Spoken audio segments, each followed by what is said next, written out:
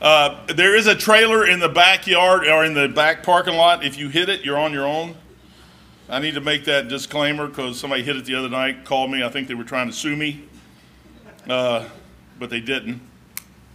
Oh, Hannah, how you doing? I didn't see you there. Take your Bibles, go to Genesis chapter 22.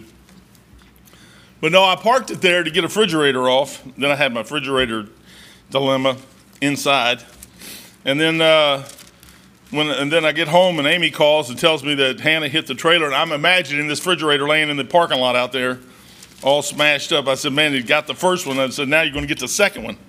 But it didn't come off the trailer. It's still there. Genesis chapter 22. Father, thank you again for your blessings this morning. Thank you for everybody got here safely. I do pray again for those coming, Lord, that they can get here safely, get in and out of the parking lot, Lord, and that you just protect them. And those that are at home, Lord, I pray that you take care of them. Lord, it's just a blessing to be in church on Sunday morning. It's a blessing to even have a church to go to. And Lord, thank you most of all for our precious Lord and Savior, Jesus Christ, a Bible that you've given us that we can know what the truth is. Lord, you said that you can know the truth, and the truth shall make you free. Lord, thank you for that. Bless now, and we'll praise you and honor you in Jesus' name. Amen. Genesis, last week I was cruising through here, and well, I wasn't really cruising, but I'll tell you what, this is a great passage. Abraham is up on the side of a mountain. That's where we're at in 22. Lord told him to take his child up there, his only son Isaac. I mentioned Ishmael wasn't even considered in this talking here about Isaac. When he said your son, your only son, he's talking about a lineage in his plan, in his mind, the way this thing is going to lay out. Nobody else is involved in this. He doesn't care about nobody else. That goes to tell you, when it comes to Jesus Christ, the Lord only cares about his son. The number one thing about this thing is his son, There's things going on all over the planet. People say, well, why did he kill everybody in Noah's day? Because they had an issue with his son. You have an issue with his son, and you're going to have a problem one day. The best thing to do is always solve that problem. I like it, man. 1980 on the back porch in Louisville, Kentucky, I solved that problem. I have no issues with Jesus Christ. As a matter of fact, I remember when Fritz Biederstadt on the Ponce or the Scott, I got there and I was reading New American Standard, and he said, Mike, it's not a Bible. I didn't get mad at him. He showed me, gave me King James. I didn't listen to Fritz. I just started reading the King James. Just like I was reading the New American Standard, except the King James did something that the New American Standard never did, and it talked to me. It talked to my heart, and the more I read that thing, the more I believed it was the Word of God, and eventually the Lord showed me that, hey, this was the Word of God, and I don't have a problem with it. I was called a Ruckmanite the other day, or people call me a Ruckmanite. That's a person who believes the King James Bible is the Word of God. That's all that is. There was people who actually, King James thought the King James Bible was the Word of God. So I guess he's a Ruckmanite. He started the whole thing. He should have called it the Dr. Peter S. Ruckman 1611, and we'd have solved that whole problem back there, but he didn't. People are really foolish when they come to stuff like that because they always attack on names and stuff of that nature, and they just refuse to believe. God sticks something out here. All the person has to do is say, Lord, is this the Word of God? And then that puts the responsibility back on the Lord to show you that thing's the Word of God. What we do is we try to go in and say, well, yeah, but the Greek says and the Hebrew says, forget the Greek, forget the Hebrew. That stuff isn't going to help you one bit. It's just going to confuse matters a little bit more here and there. Abraham, verse 5, 22:5. Abraham, it says, and Abraham said unto the young men, abide here, and he did. Verse 8, it goes, and Abraham said, my son, God will provide himself. And that's where I want to start right there again and just go from there because brethren, that is probably, when you get into this thing, all through your Old Testament, what God is going to show you is who his son is. Go to Proverbs. This is a freebie. It doesn't cost you a dime. 30. It might be 31. Proverbs 30. You'll read your Bible, which is strange. You'll read that thing. If you go to it for something from the Lord, he'll give you something. If you don't go to it for the Lord, if you just go to it to just read and, I'm going to get through it. Most people take this verse and they'll say, well, Proverbs was written by Solomon to his son, and he's sitting there trying to talk. That's Proverbs 28, 29, 30. Proverbs 30. It's probably 31. Probably not 31. Oh, yeah, it is 30. We'll just look at verse 4. It says, who hath ascended up into heaven, or descended? Who hath gathered the winds in his fist? Who hath bound the waters in a garment? Who hath established all the ends of the earth? That was God. It had to be God. He says, what is his son's name? What is his name? And what is his son's name, if thou canst tell? That cannot be Solomon and his son. It's impossible. There's no possible way. Because, number one, Solomon didn't ascend to heaven. He didn't come down. He didn't establish the bounds. He didn't do any of that stuff. So it could be neither one of those. It has to be Jesus Christ. His son's name is Jesus Christ. It's the Lord Jesus Christ. That's his son's name. So nobody can ever take the place of Jesus Christ. But what God does for us a lot of times is he places the Lord Jesus Christ in our life in a way that you have to let other things go off to the wayside and elevate Jesus Christ in your life. Our life, the whole life, it's not something you do immediately. I got saved on a back porch in Louisville, Kentucky in 1980. I did not know what was going to happen to me for the next 43 years. I would have had no idea that all this stuff happened to me would have happened to me, but it did. And what I did was I just said, hey, I'm going to start following this path. I'm going to talk about some of that stuff in the morning message, but there's a path down through there that God's got worked out for each and every one of us. And if you start going down that path, what you'll find is it's an exciting path. I mean, you're talking about a path. There's no possible way any one person could tell somebody else what to do. I am learning that right now, that I can't tell anybody what to do. I can't tell you, you come and say, well, should I do this? What's the Lord say? Do you have peace about it? That's all I can say. I mean, I can't tell you, because that path is dictated. Trust in the Lord with all thine heart. Lean on thy own understanding. In all thy ways acknowledge him, and he shall direct thy path. I can't direct your path. That's why I tell you to read the Bible. People say, well, why should I read the Bible? So you'll know which way to turn. Oh, let me ask you a question. These stupid phones, man. You go somewhere you don't know where yet. Do you put it in there and get the GPS? Well, aren't you glad you got this instead of the old map? You have to get an old map, and that map would have to be updated about every 15 minutes anymore by the way they change the streets. Genesis, back to Genesis. Genesis verse 8, and Abraham said, my son. Abraham's talking to his son. His son's got some valid questions here. We come up the side of the mountain, and he goes, my son, Isaac, verse 7 says, Isaac spake unto Abraham his father and said, my father. I mean, Isaac loved his dad. Isaac never did anything that his dad, you never hear Isaac say a negative plus or minus to his dad.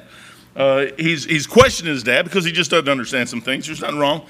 I've heard people say, well, it's probably a foolish question. It's never a foolish question. Every question is a valid question. Once you get, even if it might be, it might be a very menial or small thing, but to you, that could be a very important key to putting some other things in the right place. So no question is the wrong question. People laugh at you because you ask a question, let them laugh. They used to laugh at me all the time, don't care. There came a day when all their laughing turned around, and I flipped around and we went on the other side, because what I did was I went back to the basics, got my foundations the way they needed to be, so I understood that foundation, and then I could start building upon that foundation, which they never did. And after a while, you leave that. You know, other people watch you, and they see that. They will watch and say, hey, this person knows, or this person doesn't know. This person speaks. Words, words, words. The other person can speak words and do it. I was talking to somebody yesterday about oh man, I better watch what I say. I couldn't have a whole parking lot full of people, but a particular motorcycle group. I said, and this guy was in his shop saying I'm one of these on this motorcycle group.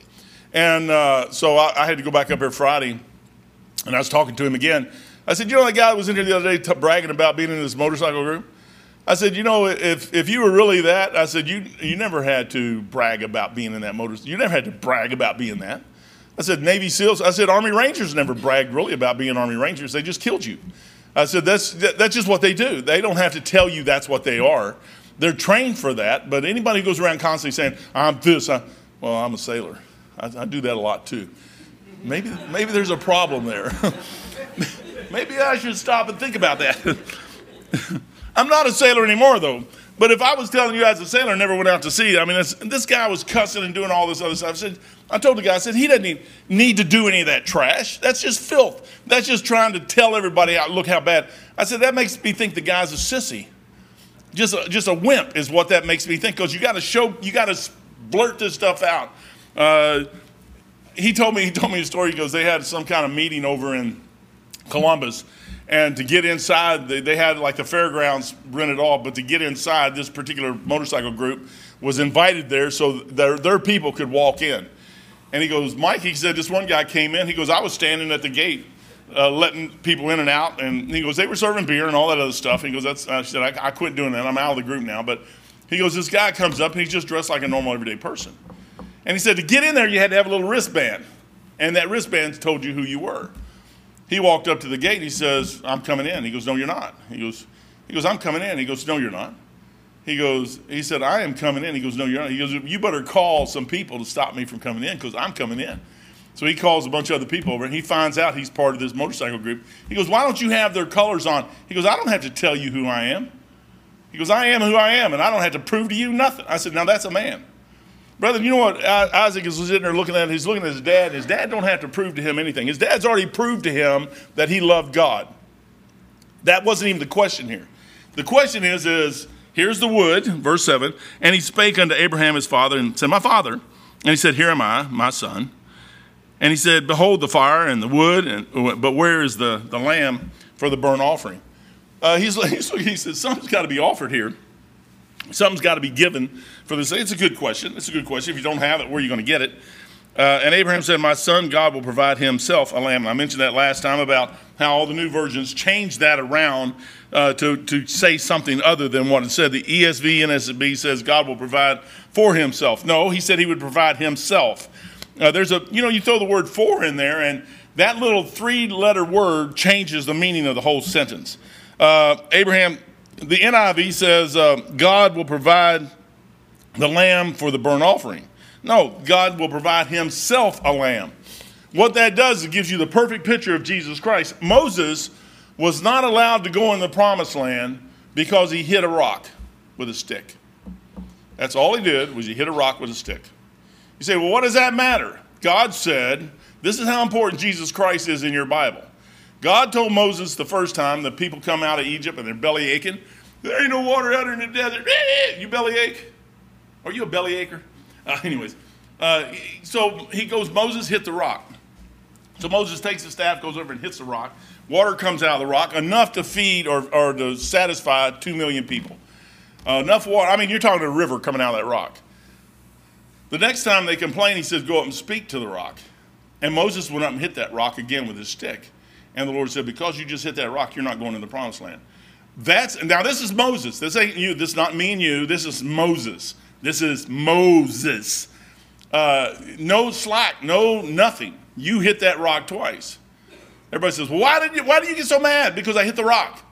Number one, the first time Jesus Christ went to the cross for me, he died on the Calvary, and I smote him on Calvary. That was my sins, put him on that cross. The next time, I just have to speak to him. I don't have to hit him again. Moses hit him and destroyed a perfect type in the Bible. Or he didn't destroy it. It's listed here that he did it, so we know exactly what happened. But what he did was, Lord wanted a type of Jesus Christ. My rock is Jesus Christ. I don't know who yours is, but I know who mine is. My rock, he says, their rock is not our rock. So there's some people who have a rock that isn't the right rock. My rock is Jesus Christ. And that first time that rock was hit, that was me placing him on Calvary. You want a picture of salvation? There it is. I never have to hit that rock again. I never have to go to Calvary again for my salvation. I get it one time, I'm done. I'm finished. But for the rest of my life, I can talk to the Lord. I can talk to that rock and get what I need. I need the water of life. So he tells the lady over there in John, he goes, if you'd asked me, I'd give you living water. You know where you get the water? You just ask. And he gives it to you. Anyways, back to this. So they sit there and try to say that. So this is the third time I mention this, that the lamb is mentioned in the Bible. He appears first at the original sin. Adam and Eve are covered. They sin. They get covered by a lamb. The lamb, again, is the atonement blood for sin in Genesis 4:4. Abel is told to offer a lamb. And now you get this lamb right here. So we're down in verse 9 now. John 1:29 says this, the next day John seeth Jesus coming and says, behold the Lamb of God that taketh away the sins of the world. You could never, and I'm going to talk about some of that here in a minute, no one can can provide the offering required to get by God. You can't do it. I'm telling you, brother, there's some things in our lives that we need to really just turn over to the Lord and be done with it. You cannot get yourself to heaven. You cannot do it. It cannot be done. There isn't a church on the face of this planet that can get you into heaven. I talk to my mom all the time. She's Catholic. She's so mad at the Pope right now, she can hardly breathe. She gets ticked off all the time. I'm like, why are you still a Catholic? She goes, well, I said, the Catholic Church is the Pope. The Pope is the church. The leaders in your church that is the church. The church is full of people, but the leadership of the church, that's your guiding light. So if they're wrong, the church is wrong. I said, what are you doing there? And she gets all mad at me and click, hangs the phone up. I don't care, really. I'm at 43 years of this stuff. I could really care less. I run her out of my house. I didn't even mean to. I just told her about Jesus, what he did for me, and boy, the front door opens and away she goes, and it's been that way ever since. She's starting to calm down now. She can actually get through like 4 or 5 minutes of conversation before she hangs up on me. She hadn't really hung up on me lately. Danny, my brother, hung up on her, and she told me the other day, she goes, Mike, I know how it feels now to get hung up on. I'm like, yeah. I said, you hang up on me all the time. She goes, man, I said something to him, and he hung up on me. She goes, is that what it's like when I do that to you? I'm like, yep. She laughed about it. She got through it. But verse 9 it says, and they came to the place which God had told him of. God told Abraham exactly where to go. When he got there, he didn't know exactly where it was, but he said, I'll show you when you get there. And he showed him where it was. And Abraham built an altar there and laid the wood in order and bound Isaac. Now, I mentioned this last time. That's probably one of the hardest things you could ever do in your life is to sit there. Isaac is sitting there letting him do it. It doesn't say Isaac said yay or nay. It didn't say Isaac was upset about it. You're talking about a perfect son right there. Isaac is the perfect type of Jesus Christ. You hear people say, well, in the New Testament over there, Jesus says he's bleeding drops of blood. He's begging to get out of going to the cross. No, he said, Father, if you could, stop it. But if not, let thy will be done. We got to remember that Jesus Christ is the reason why he is so important to us is he's not like anybody that was ever on this planet. He has 6 parts. You and I have 3. I have a body, soul, and a spirit. God is three parts, Father, Son, Holy Spirit. I heard something the guy the other day was talking about the Trinity. I'm like, shh. It's the Godhead. The Godhead has 3 parts, Father, Son, Holy Ghost. There are 3 parts. Man, since he has 3 parts and God has 3 parts, there was no way that we could ever get by there because once our spirit was dead, we have a soul that is attached to our body, and we can't get back to him because of the sin. So what he did was he made a God-man that had 6 parts that came down here. And when he came down here, he's all man and all God in one body, period. That's what he is. So he can take the sins of man and put them upon himself and give us eternal life through this part, and then we can get back to God that part. Brethren, you'll never understand anything totally till you get to heaven, but he's not like us. So to even try to compare him to man is insane. And he's all God and all man at the exact same time. It's crazy. You couldn't take his place. There's nobody else on the planet who could take his place. But God is sitting here looking down at Abraham, and he's looking out in the future, and Abraham doesn't know this. This is what I'm going to do, and can I find somebody down there that would do for me or even think about doing for me what I'm going to do for him? Our Christianity today is weak at best. Something like that, I don't know if I could do that. Andrew better thank God that he's never asked me to do that. I'd have to think about that thing. Cassandra might be on my side. Yes, can I help? But I'm telling you, sometimes you got to stop and look at that thing and say, Lord, really what needs to be done? This isn't something you're going to get day one as a Christian. This is stuff that happens to you over a period of years. Abraham didn't get this today. I want to make sure that's clear because people come to the Bible and say, oh, I couldn't do that. Well, you stay in this thing for about 40 years and you just might be able to. It wouldn't be this. It'd be something else. It would be hard. But it wouldn't seem as hard to you at 40 years as it would if you just first got saved. What a lot of people do is they'll hear stuff like that and then they'll try to apply that to their life today, and they're nowhere near where they need to be for something like that to happen in their lives. You can't just walk up and say, I'm going to take my son up on the side of the mountain and I'm going to whack him and be done with it. That just don't happen in life. I mean, You can't. You got to have a relationship with Jesus Christ. Number one, that you know that that's what he's telling you. People who go on a mission, we have missionaries go on a mission field all the time that fail. You know why? Well, I got some good missionaries around here. We support a lot of missionaries. We got them up on the board. We got little lights back here. But I had one come in here. I'm going to go to South America, to the area. And this is a young kid. He doesn't even know how to work yet. And he's going to go to over in the area of South America in the jungle where all the drug runners are. I'm like, that's where you're going to go, and that's the last anybody's ever going to see you. And you want me to give you money to get there. I ain't going to do it. What you ought to do is go to a mission out on the east coast of South America, like Brazil, someplace like that, and work with a missionary for some time until you get the hang of stuff, and then go from there as you move into it as the Lord leads.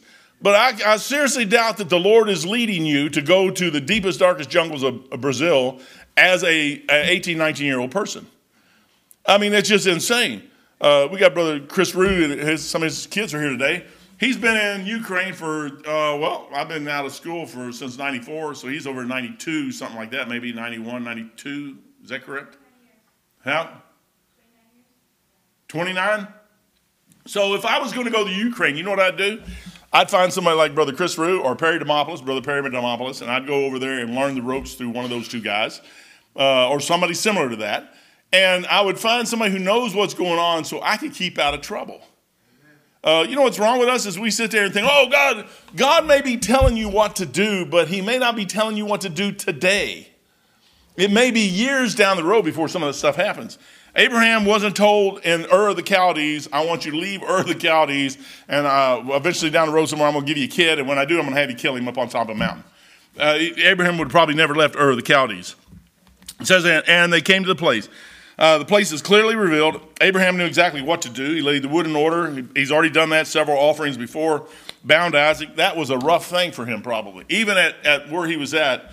But in the back of his mind, he always knew the Lord said this. That's why you want to read your Bibles, brethren. I'm telling you that this thing right here is the most important thing in your life.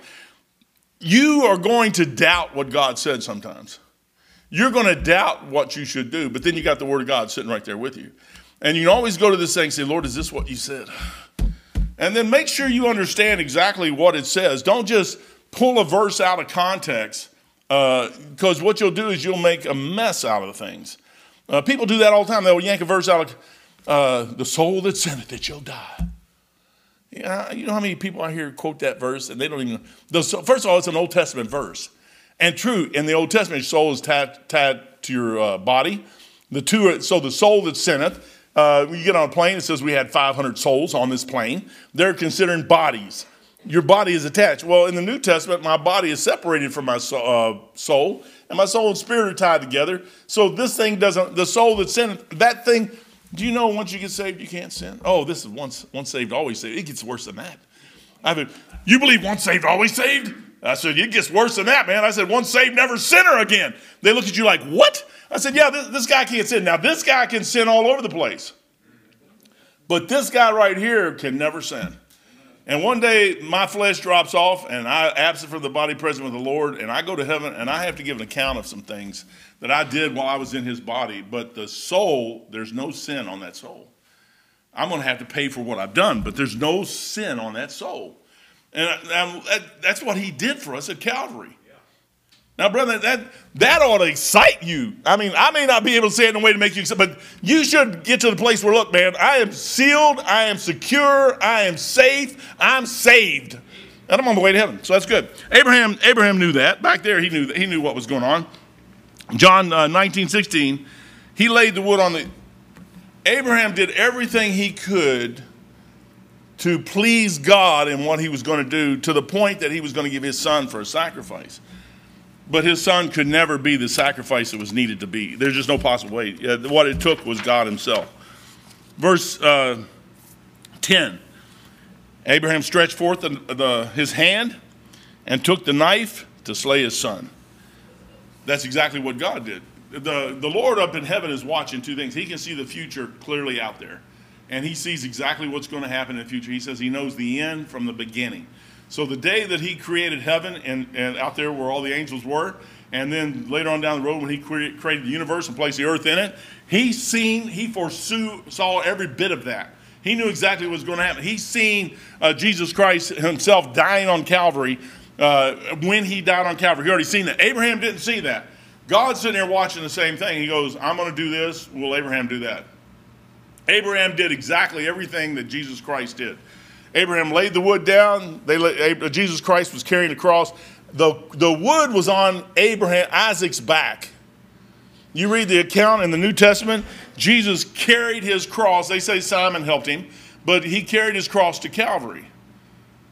The wood was laid down by both of them, and then Abraham put it in order. The Roman soldiers put it in order. Then they laid Isaac on the wood, and then they laid Jesus on the cross. Abraham held his knife up. The Roman soldiers held the spike up. God stopped Abraham. He did not stop the Roman soldier because he knew exactly what was going to happen there. He says, where John 19:18 says, where they crucified him and two others with him on either side and Jesus in the midst. And I mentioned that last time. Abraham acted on God's word regardless of the appearance. He never cared about the appearance. I mentioned this last time. It needs to be clarified 100% because our lives reflect. You always hear me talk about relationships. I'm going to talk about something in the morning service. You hear people talk about it all the time. I'm going to give you a clear example of it. The relationship between me and Jesus Christ determines what I'm going to do down the road. Without that relationship, I could never do what he wants me to do. He has something each and every one of us are supposed to do. Whether we do that or not is really up to us. It's our choice. We have a choice in life to do the right thing or the wrong thing or what we want to. Sometimes doing what we want to do is not the wrong thing. It's just not what Jesus. You got the perfect will, the acceptable will, and the good will. I mean, the perfect will of God would be exactly what God wanted.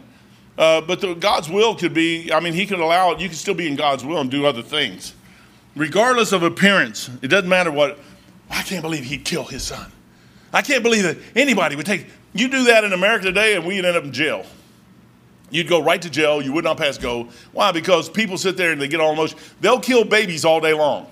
And they'll say it's okay for a woman to have an abortion or anywhere from the time she conceives all the way up to the baby sticks his head out. That's okay. You can do that. We can force people to take a vaccination. We can do that. But don't come up here and tell me I got to believe in God. Don't come up here and say I have to do what God says. Don't tell me you're going to do what the Lord says. But you can't affect me, but I can affect you. That's what they say, which is wrong. It's all wrong. Regardless of appearance is the thing. Lack of evidence, circumstances, objections, feelings, social pressure. Who cares about a habit, customs, or blood relationship? Doesn't matter. Dr. Ruttman said you wouldn't hardly find a man like that. So now, verse 11. And the angel of the Lord called unto him out of heaven and said, Abraham, Abraham. And he said, here am I. Now, I don't know about you, but he had the knife in the sky, and he's getting ready to drop it down on Isaac. To really think what's going on in that man's head at this particular time in life, I don't know if anybody can do it. But he was definitely in the act of obeying what God said do. And brother, sometimes it just hurts to do what God says. We sit there and say, I'm going to tell you after 43 years of this, I have realized over 43 years that to do what he says always works out right. I'm not going to guarantee you that you're ever going to figure out if it was right or wrong. There's some people in this world that they go through stuff in life that I don't know how they do it. Because you know why? The Lord's never put that on me. We say, well, I know how you feel. I doubt that. Most people could not tell how somebody else feels because you have never really been through what somebody else goes through. To sit there and say, well, Abraham felt like, no, that's what you would feel like in that position. I don't know what Abraham felt like. I mean, if I'm going to look at me, I'm going to say, yeah, I'd hold a knife up, get ready to kill my son. At that point, I'm like, Lord, are you really sure? Are you really sure? Are you really sure? But I don't think Abraham was that way. I think he was steadfast in exactly what he was doing. Hebrews says that. He knew that, first of all, the Lord is going to bring him back to life. If I kill him, he's going to bring him back to life because he's already made a promise to me. So number one, he believed what God said and was counted to him for righteousness. He believed God. What's wrong with most Christians today is they say words. They've never went through stuff in life to get to the place where they believe him. Brother, that is a learned thing only by experience. To just say, oh, I read the Bible and I understand. No, what we're going to do, you hear somebody say, well, the Greek says. What they've done is they found another way to use their mind to convince themselves that they know what's going on. No. You know what you do? You get after a while, the Lord, in my case, he took the Bible out of my hand right after I got saved by a preacher. And he put the Bible back in my hand 4 years later by a preacher. And in the middle of this thing, he put a Bible in my hand that wasn't the Word of God. And it didn't do a thing for me. And at the end of 4 years, guess what? I knew which one was the Word of God. I didn't need Bible college. I didn't need Greek. I didn't need Hebrew. Didn't need any of that stuff. God showed me which one was the Word of God. You say, why would he do that? Because I just believed him. And I kept looking and looking. You know, for those 4 years, I was sitting there a lot of times saying, Lord, why won't this thing talk to me like it used to? I kept looking at me like there's something wrong with me. There's something wrong with me. Nothing wrong. Why did the Lord wait 4 years? You say, well, that's cruel. No, that's just the way he does stuff. But for 39 years, I've not doubted that thing as being the Word of God. You say, why would he do that? For 39 years, you're going to have to live by this thing. You're going to have to stand in front of people and tell them that they need to live by this thing. And the angel of the Lord called into heaven and said, Abraham, Abraham. And he said, here am I. Like I said, Abraham's in the act of obeying the Word of God. Nobody could stop Abraham from what he's doing except God Almighty. Abraham, I think he was already committed. A lot of people say he needed to be committed, but he did exactly what God told him to do, and God stopped it. Verse 12, and he said, lay not thy hand upon the lad. Now, I'm telling you what, you're probably talking about a heart dropping about this point, or maybe the stress coming off. Stress is a strange thing. A lot of people, we don't realize what stress is in our lives, but stress is in your life all the time. And situations dictate the amount of stress that you're under. And I've been in places where I've had doctors and psychiatrists and psychiatrists and all of them, doctors, whoever they are, lawyers, all them guys, they start talking about the stress levels in your life. And sometimes we don't really see that because we don't feel it. We don't feel it. Or it changes so fast in our bodies that we can't feel it. And they got tests to show you that you're either under stress or not under stress, and they look at your fingertips and the blood flow in your body. Your arteries and everything start shutting down or constricting the blood flow to your extremes, your fingers and stuff, as you get under stress. When you're calm, you're perfectly fine. But boy, when you get stressed out, your fingers start getting cold and all of those stuff. You can tell when you're getting stressed by just your fingers getting cold. Abraham was probably under stress like you wouldn't believe. And all of a sudden, the Lord said, stop. And he goes on. He goes, neither do thou anything unto him, for now I know that thou fearest God. Abraham listened to everybody else, and they said, don't do it, don't do it, don't do it. God says, do it. Everybody else says, don't do it. Abraham's in the middle, got to make a decision. Brother, that's where your walk is. It isn't any other word. Right there's where it's at. It has nothing to do with anybody in this crowd. It has to do with me. He reveals to me what he wants me to do.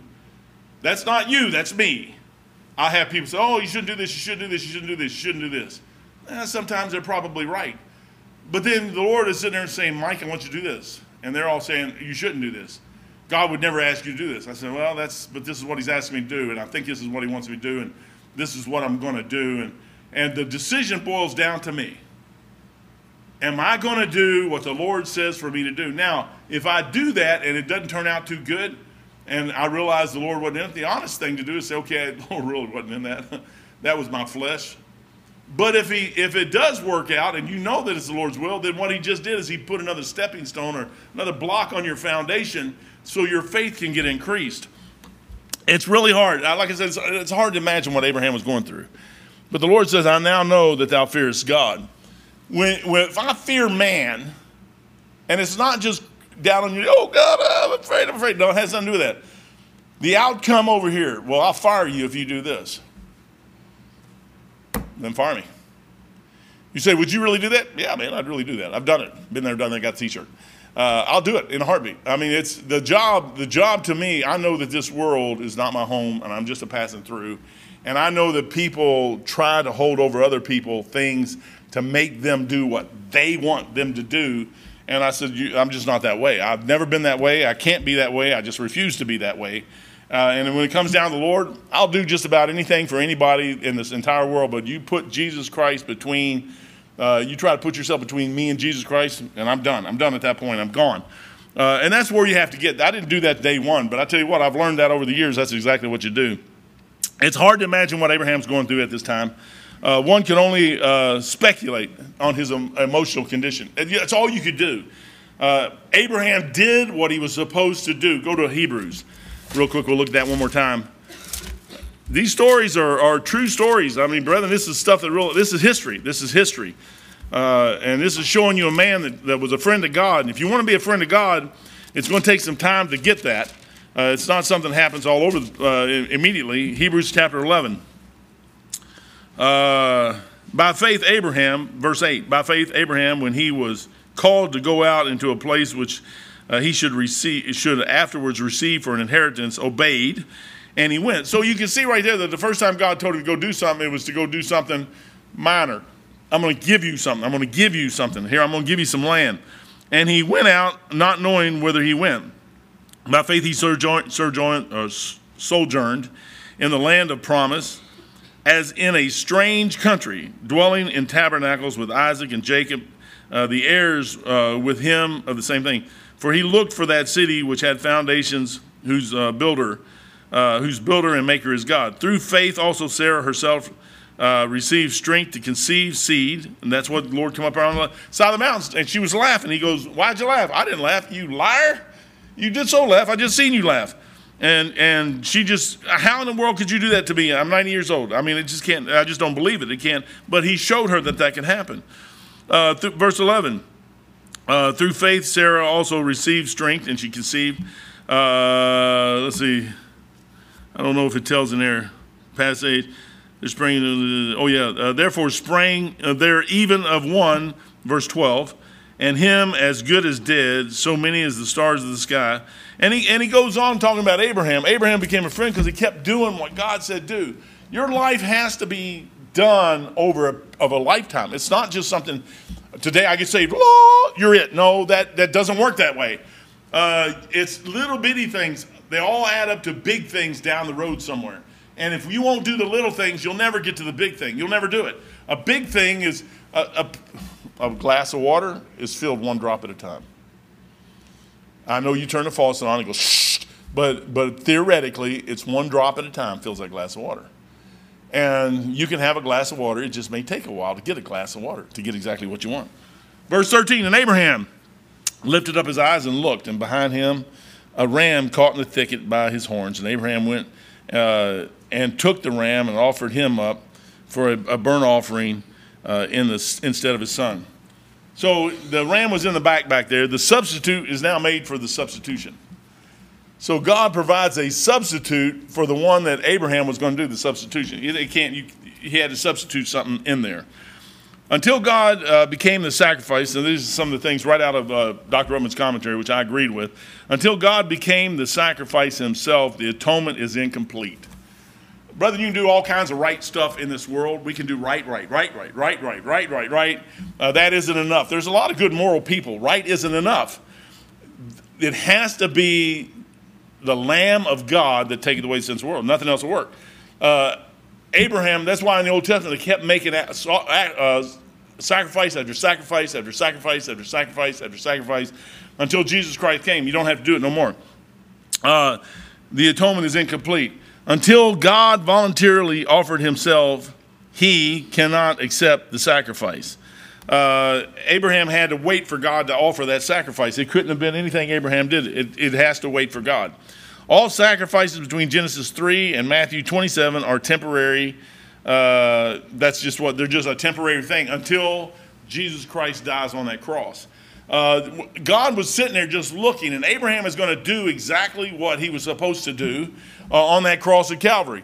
Abraham is going to do what he did here, and then down the road, this thing's going to take place, and God's going to finish it up at Calvary. But Abraham is sitting here doing it up here. He did not see that. You'll hear people say, well, they look forward to the cross. Abraham had no idea the cross even existed. What he knew was God said, I'll provide himself a sacrifice. Now, he could look over and see the lamb there, but Abraham still knew that God was going to take care of the problem. But Abraham still had to make sacrifice after sacrifice after sacrifice. He turned it over to Isaac. Isaac made sacrifices. Jacob made sacrifices. It went all the way down to David making sacrifices. It went all the way down. Sacrifices still required up to the day Jesus Christ died. Verse 4, God provided a priest class for the nation of Israel to offer sacrifices. That was the Levites. Interesting thing there. The tribe of Levi was brought out to do all the priestly stuff. Jesus Christ came through the line of Judah. Never did come through the line of the priest. Why? Because the priest can't do it. You got the Catholic Church. You know what they got? Priest.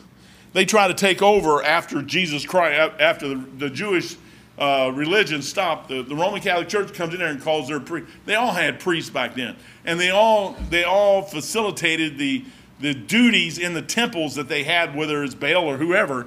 But a priest cannot get you into heaven. God showed you that clearly through the Levitical line of the Levites. Jesus never come through that line. So he can't do it. No priest class before Numbers 1:13. Melchizedek does not offer a little sacrifice of blood, but only for a memorial.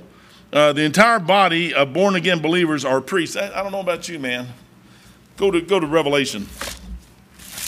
I can't. If you're saved, if you're in here saved today, there's just some verses that the Lord gave me as I was a young Christian that just made me happy. I'll say this and I'll quit. Jerry's over biting it. I can see him. He's biting his fingernails. He's looking at his watch. I just watched him. He looked at his watch. At least his phone didn't go off. He could do that. You ought to do that, brother. Have your phone go off at like 10 till. That way it'll get my attention, and then we can make fun of you, and you say, well, if you'd quit, you wouldn't hear that. Anyways, go to Revelation chapter 1. And verse 5, it says, and from Jesus Christ, who is the faithful witness and the first begotten of the dead, and the prince of the kings of the earth, unto him that loved us and washed us from our sins in his own blood, and had made us kings and priests unto God his Father. To him be glory and dominion forever and ever. I don't need a priest. I got one. That's me. I got the high priest. He's sitting in heaven right now. They say, my mom, I talked to her, well, we got to pray to Mary. Why? To me, why would, now if I could go talk to Joe Biden, which he probably wouldn't understand what I said anyways, about everything I'm getting. But if I could talk to Joe Biden instead of Kamala Harris, I would talk to Joe Biden. Why would I talk to Nancy Pelosi if I got the opportunity to talk to Joe Biden? It just makes no sense to me. I mean, why in the world would I want to talk to a seaman if I can talk to an admiral? I mean, it just makes no sense to me. When I started looking at, I'm too logical, I guess, in my mind than my thinking. As when I was a Catholic and being raised in that thing, I'm like, why would I want to talk to his mother? Well, you know, if you just talk to his mother, because you know how moms are, they're emotional. And moms can go and emotionally try to get, Jesus said, woman, what have I to do with thee? I don't think that relationship between him and her would have done you much good. Because he just says, woman, he calls her woman, he don't even call her mother. Mother, how are you today, mother? He doesn't do that.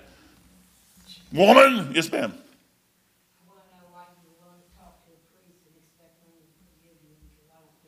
They can't do a thing for you. They have no, why, I got a high priest in heaven, which is sitting at the right hand of the Father. Why in the world would I go through them? But what they're trying to do is take his place. You can't do that. And Abraham could have offered Isaac, but Isaac could not take his place. You needed something better than that. And the Lord was trying to show Abraham, are you going to do this? Because somewhere down the road, through your lineage, through Isaac, through Jacob, through Judah, all the way down through Tamar, through Pharez, all the way down through there to David, through Bathsheba, down through Nathan, all the way down to Mary, I'm going to bring my son into the world. I already got that planned out. I'm just making sure that you're in the same game with me. You know what the Lord's looking for? He's like, are we on the same team? Because I already know what I'm going to do, and I'm going to hit a home run. Do you want to be on a winning team or a losing team? I choose a winning team. Father, thank you for your blessings this morning. Thank you for everything our Bibles hold. Lord, what a truth. It's evident all the way through our book, Lord. It's just an amazing thing.